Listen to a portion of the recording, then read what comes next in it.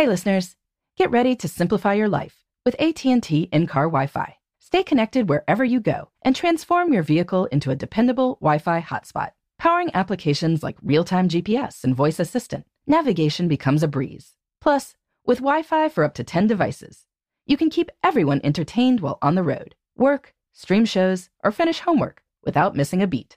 Discover the convenience for yourself and see if you're eligible for a free trial at att.com/in-car Wi-Fi. Always pay careful attention to the road and don't drive distracted. Wi-Fi hotspot intended for passenger use only when vehicle is in operation. Compatible device and vehicle required. Welcome to Before Breakfast, a production of iHeartRadio. Good morning. This is Laura.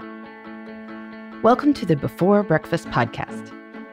Today's tip is to let your mind wander. When you give yourself the space to daydream, you may boost your creativity, increasing the chances that you come up with lots of great ideas. And who doesn't need more great ideas these days? This week, we've been talking about ways to nurture our brains. If we want to take our days from great to awesome, being on top of our mental games can help a lot. Our brains are the most important productivity tools we have, now and in the future too. So we want to keep these tools as sharp as possible. One of the best things sharp brains can do is come up with new ideas. Since many of us do need to come up with lots of ideas, it's important to pay attention to how this process happens. I don't know about you, but I come up with a lot of great ideas when I am out running.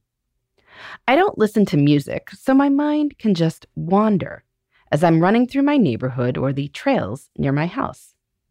I think it's the lack of inputs directing my conscious attention. I often wind up piecing together different strands of things and coming up with solutions. Some research has found that many of us experience the same thing. One study that tested people's ability to come up with novel uses for everyday items found that when people were given an undemanding task, that is, one that allowed their minds to wander, they improved their performance on this creativity test. Indeed, they improved more than they did if given a demanding task that didn't allow their minds to wander, or if they were just allowed to rest and do nothing.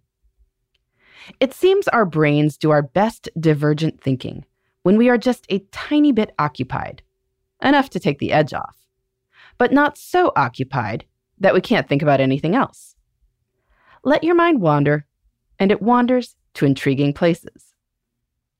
This seems straightforward enough, and yet many of us don't spend a whole lot of time in this mind-wandering state. Why? I think it's because we can't stand boredom. You sit in a chair at home, meaning to stare out the window at the birds, and next thing you know, the phone is out and you are checking email. We listen to music or, yes, podcasts while running or walking or driving. And while this isn't a bad thing, I'm glad you're listening to Before Breakfast. When we fill all our time this way, we don't have space for our minds to wander to intriguing places. So the solution is to come up with situations where you aren't really bored. You are just in a mind-wandering state. This is why running outside is better than running on the treadmill. The treadmill is boring, so you need a TV show to get through it. Running on a trail through the woods, on the other hand, is interesting enough that the miles pass without the need for any inputs. So you can let your mind wander. I had one of my best ideas of recent years while jumping waves in the ocean. I couldn't exactly take my phone with me there, but I was engaged with the task of keeping the waves from crashing over my head. That turned out to be a perfect setup for capturing what had been elusive before. I've been experiencing a similar feeling recently as I have been playing Christmas carols on the piano. Now, learning a new piece of music would engage huge chunks of my brain.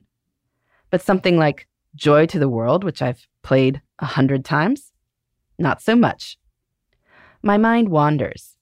It's interesting to see where it wanders to. I haven't come up with any great new business ideas yet, but maybe someday.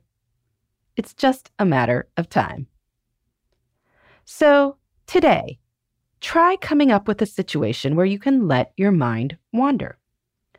Go for a walk outside without music. Try something like a jigsaw puzzle or gardening that takes a little effort, but not a huge amount of effort. Don't pick up your phone. You might be surprised what comes to you in this state. So, be sure to keep a pen and paper handy. The good ideas may start to flow. You've got your brain working well. And that is a good thing. In the meantime, this is Laura. Thanks for listening. And here's to making the most of our time.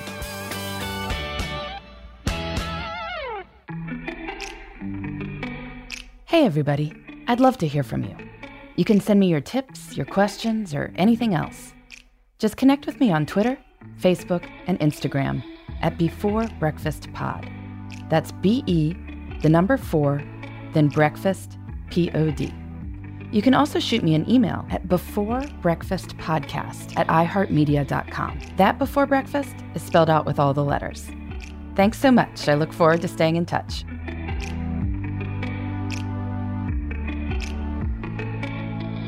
Before Breakfast is a production of iHeartRadio. For more podcasts from iHeartRadio, visit the iHeartRadio app, Apple Podcasts, or wherever you listen to your favorite shows.